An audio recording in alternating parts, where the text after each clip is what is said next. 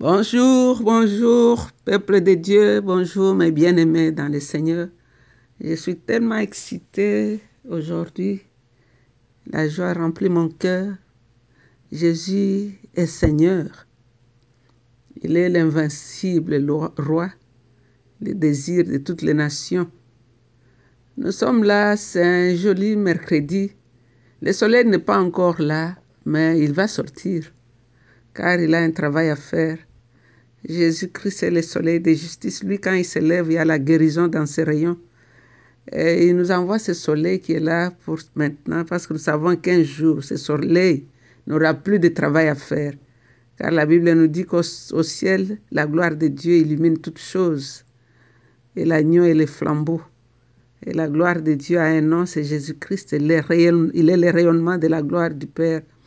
Donc ce matin, nous sommes là, c'est encore une fois Maman Jeanne, avec l'équipe de Maman d'Adoration. Nous sommes toujours dans les voyages dans l'Apocalypse. Aujourd'hui, nous allons lire le chapitre 20, de 7 au verset 10. C'est vraiment excitant, c'est tellement beau de savoir que notre Seigneur est le vainqueur et que la victoire lui appartient. Je vais lire la parole de Dieu. Quand 1000 ans seront passés, Satan sera relâché de sa prison. Il s'en va, il ira tromper les nations répandues dans le monde entier, c'est-à-dire Gog et Magog. Il les rassemblera pour les combats, et ils seront aussi nombreux que les grains de sable au bord de la mer. Les voici qui s'avancent sur toute l'étendue de la terre, et ils encerclent les camps du peuple de Dieu, et la ville est main de Dieu. Mais le feu descend du ciel et les détruit. Alors le diable, qui les trompait, est jeté dans le lac de feu et de soufre, où la bête et les faux prophètes ont déjà été jetés. Ils seront tourmentés jour et nuit pour toujours. Ils seront tourmentés jour et nuit pour toujours. Ça, c'est un sujet de joie. C'est pour voir que le diable, parfois, il vous fait croire qu'il a la puissance. Mais celui qui lui a donné la puissance va lui ravir tout ce qu'il lui a donné comme puissance. Le problème, c'est qu'il est têtu et il est audacieux. Ici, nous voyons dans ces versets, du verset 7 au verset 10, Satan est relâché. C'est lui qui l'avait lié là, l'a relâché un tout petit peu. Parce qu'ici, on nous dit quand 1000 ans seront passés, Satan sera relâché de sa prison. Donc, il est relâché. Et le désir de Satan, c'est de précipiter la bataille. Parce qu'il veut à tout prix empêcher les plans de Dieu pour sauver le monde. Et dans 2 Pierre, je vais voir 2 Pierre 3, 8. Qu'est-ce que la Bible nous dit? Je vais chercher ça, nous allons lire. 2 Pierre 3, 8. La Bible nous dit: mais il est une chose, bien-aimée, que vous ne devez pas ignorer, c'est que devant le Seigneur, un jour est comme 1000 ans, et 1000 ans sont comme un jour.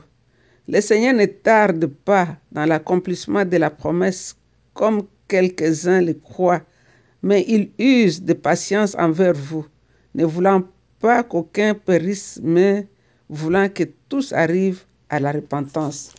Alors c'est ce que l'ennemi ne veut pas. C'est pourquoi il cherche des choses, provoque des problèmes à gauche et à droite. Mais ici, il est lié jusqu'à ce que Dieu lui-même le détermine de les relâcher. Le diable continue à fournir son effort pour détruire Christ et son peuple. On peut lire ça dans Ézéchiel 38 et 39, surtout Ézéchiel 16 qui va nous expliquer ça. Ici, par exemple, nous avons entendu, on a parlé de Magog, de Gog et des pays de Magog au chapitre 39 d'Ézéchiel. Donc, ce sont des noms mystérieux, ils sont des symboles de l'ennemi. Ils représentent les dirigeants et leurs peuples qui se sont liés à Satan en rébellion contre Dieu. Donc le camp des peuples de Dieu et la ville sainte de Dieu ou la Nouvelle Jérusalem que nous allons voir dans le chapitre qui vient, c'est la résidence des saints. Il n'y aura pas de bataille, sauf la puissance de Dieu qui va anéantir l'ennemi. Donc nous allons entrer en détail dans ces... Nous avons que 7 versets, et 3 versets. On nous dit qu'à 1000 ans seront passés, Satan sera relâché. Donc ici nous voyons le diable, comme il est têtu, il sort du confinement, mais il ne se décourage pas, il essaye encore. Il est resté le même, sa nature ne peut pas changer, il est le diable, il est Satan, et c'est comme ça qu'il est. Le confinement n'a rien apporté, n'a rien changé à sa nature. Donc, ça ne s'est pas amélioré. À peine relâché, il s'en va pour tromper les nations, des 4 coins du monde. Donc, dans le monde entier, on nous parle de Gog et de Magog. Cela désigne, Gog et Magog désignent les nations ennemies du peuple de Dieu à la fin des temps. Il y en a qui ont parlé de la Russie, de tout ce qu'ils ont fait contre Israël, de leur acharnement dans les guerres qui sont passées.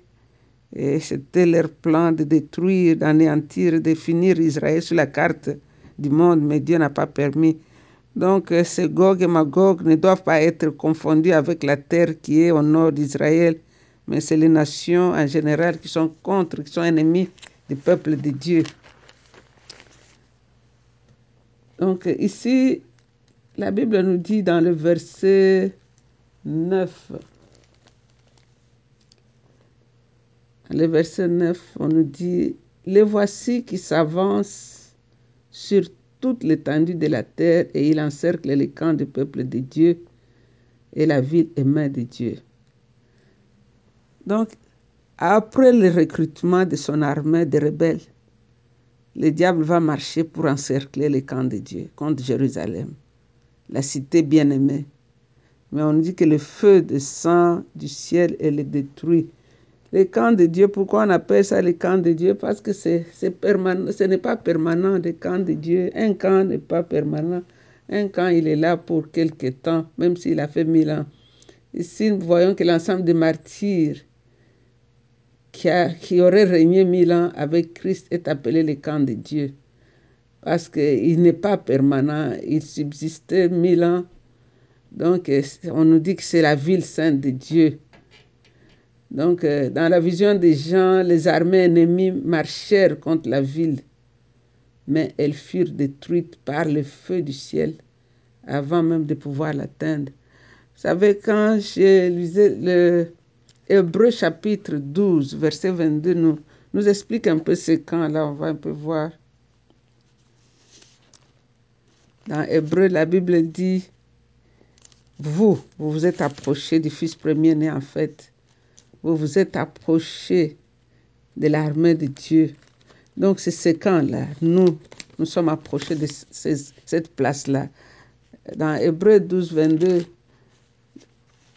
l'écrivain, le Saint-Esprit, parce qu'on ne sait pas exactement qui a écrit Hébreu, il dit dans le verset 22, « Mais vous, vous êtes approchés de la montagne de Sion, de la cité du Dieu vivant, la Jérusalem céleste, des myriades qui forment les cœurs des anges, de l'assemblée des premiers-nés inscrits dans les cieux, du juge qui est le Dieu de tous, des esprits de justes parvenus à la perfection. » Donc l'ennemi s'est approché de ces camps-là où habitaient les enfants de Dieu pour chercher à les terroriser. Mais la Bible nous dit que le feu descend du ciel et les détruit. Donc Dieu n'a pas à combattre avec le diable. Il suffit qu'il souffle seulement, qu'il respire seulement et l'ennemi est consumé. Donc dans le verset 10, la Bible nous dit « Alors le diable qui les trompait est jeté dans le lac de feu et de soufre. » C'est le lac de feu et de soufre. On peut voir ça dans Luc 17, 29. Ils seront tourmentés jour et nuit pour toujours. Ils seront tourmentés. Donc ici, nous voyons la fin de l'histoire avec le diable ici. Satan a reçu alors son châtiment définitif. On l'a jeté dans le temps de feu et de soufre. il sera tourmenté au siècle des siècles, donc c'est-à-dire pour toujours, sans fin. Alors, c'est-à-dire qu'il ne va même pas régner en enfer, il va être tourmenté. Donc ne vous en faites pas, il y a des gens qui disent que le diable règne dans l'enfer. Il ne va pas régner parce que lui et les autres qui seront là-bas, ils seront tourmentés. Tout le monde serait en train de pleurer, en train de se complaindre, en train de crier, tourmentés. Il n'y aura pas de chef là-bas. Peut-être les gens qui l'avaient dirigé vont même les taper là-bas dans l'enfer. Donc ici, nous sommes au point même de la révélation de Jean. Jean est en train de voir toutes ces choses. La défaite de Satan et la victoire finale de Jésus-Christ sur tout le mal dans l'univers. Donc nous pouvons comprendre ici que nous sommes en train d'avancer.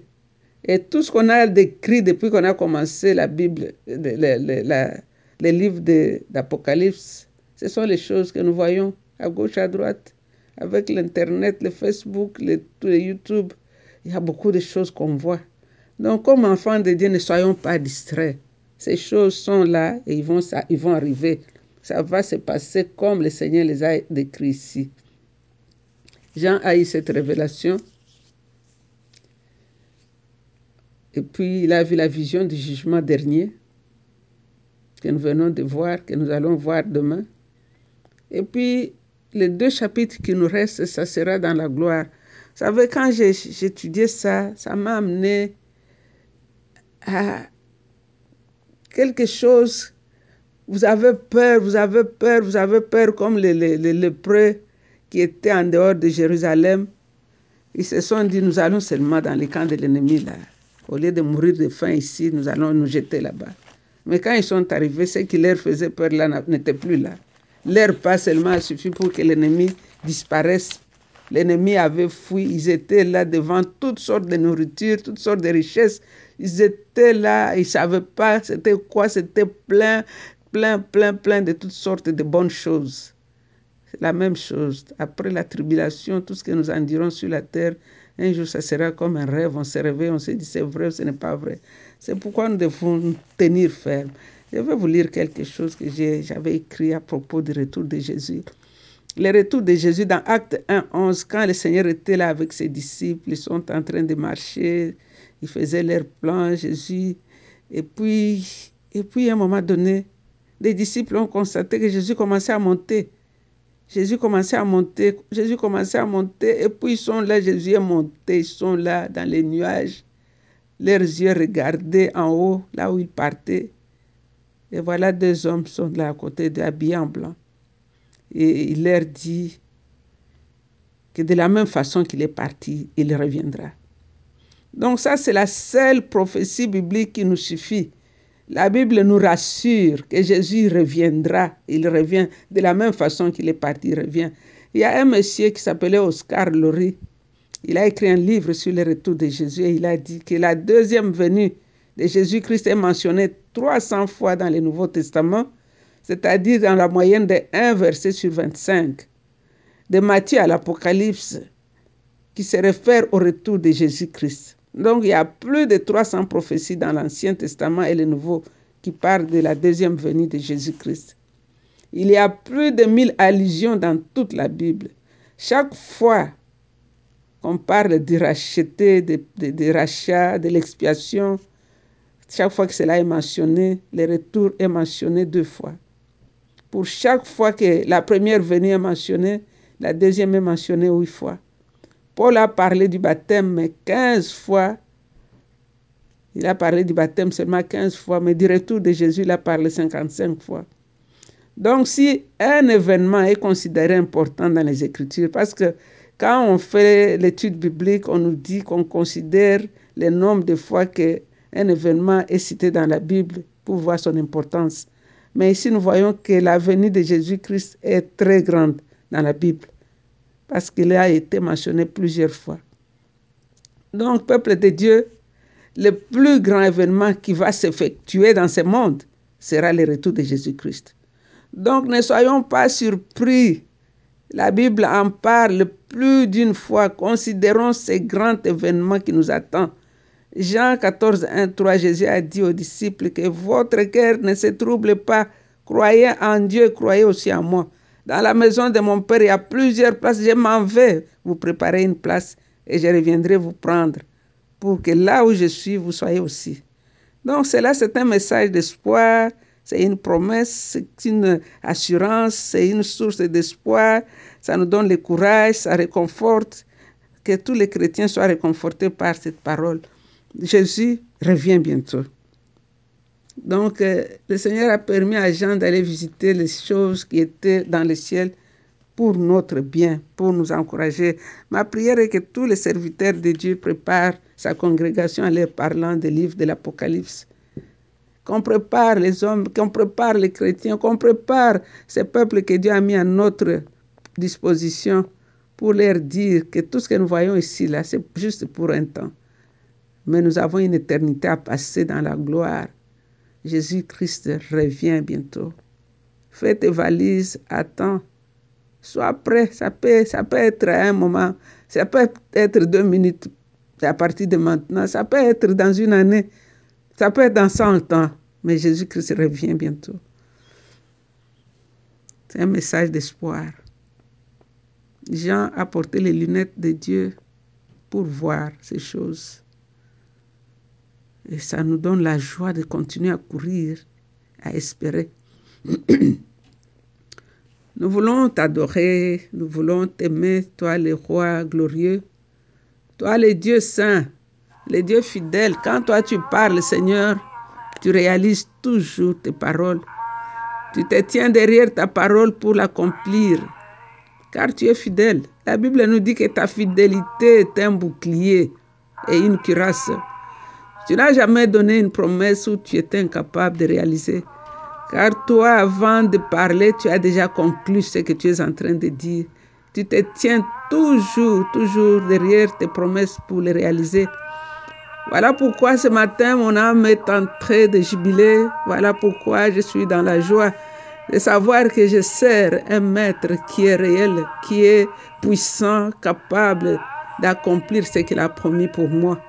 Sois béni, Jésus-Christ de Nazareth, toi, le rayonnement de la gloire de Dieu. Sois béni, car la Bible nous dit que tout ce que nous voyons va passer. Tu vas les rouler comme un vieux vêtement. Mais toi, Jésus, tes jours demeurent. Tes jours ne finiront jamais. Toi, tu es Dieu. Tu n'as ni commencement ni fin de jour. Tu es l'architecte qui était là quand Dieu posait la première pierre sur le monde. Nous voulons t'adorer, toi, le roi de toute gloire. Tu es drapé de gloire comme de vêtements, Seigneur. Tu es grand, tu es fort, tu es puissant. C'est toi la grande montagne où nous allons tirer le secours. C'est toi notre El Shaddai. Comment ne pas t'adorer? Le plus beau. Tu es le plus beau, Jésus. Avec tes plusieurs diadèmes sur la tête. Tu marches en triomphant. Avec ta robe trempée dans le sang. Avec cette armée de saints qui te suit habillé de blanc. Toi seul en rouge, parce que ta robe était trempée dans le sang de tes ennemis. Le vainqueur de tout le temps, le grand Dieu de l'univers. Comment ne pas t'adorer? Tu es la grande puissance. Toi, le Fils de Dieu vivant. Seigneur, je viens avec mon frère, je viens avec ma sœur, découragée, abattue, pleurant. Mais ce matin, tu nous amènes un message d'espoir pour nous montrer que tout ce que nous voyons ici, un jour, ça va s'arrêter. Mais ta parole restera pour toujours. Tu es parti nous préparer une place. Et quand tu auras fini, tu viendras nous chercher. Parce que tu veux que là où tu es, nous soyons aussi. Sois béni, toi le puissant de Jacob. Sois béni, toi le bras de l'Éternel. Car Esaïe a dit qu'il a reconnu le bras de l'Éternel. Qui a reconnu le message qui nous avait été envoyé. Il s'est levé comme une faible plante, comme une racine qui sort d'une terre desséchée. C'est toi qui n'avais ni éclat ni beauté pour attirer nos regards. Et pourtant, tu es le plus beau. La Bible dit, en toi, il n'y a pas d'ombre de variation. Tu es le même. Tu es le plus beau, Seigneur, parmi 10 000. Reçois la louange et l'adoration. Amen. Amen. C'est dans le nom de Jésus que nous avons ainsi prié. Et avec beaucoup d'actions de grâce, nous disons Amen. Amen. C'était encore une fois Maman Jeanne. Soyez encouragés avec ces paroles. Notre roi revient bientôt. Il revient. Il revient pour te consoler. Il revient pour que là où il est, tu sois aussi. Alléluia. Son nom est Jésus. Il est le roi de gloire. Il est Dieu, unique dans son genre.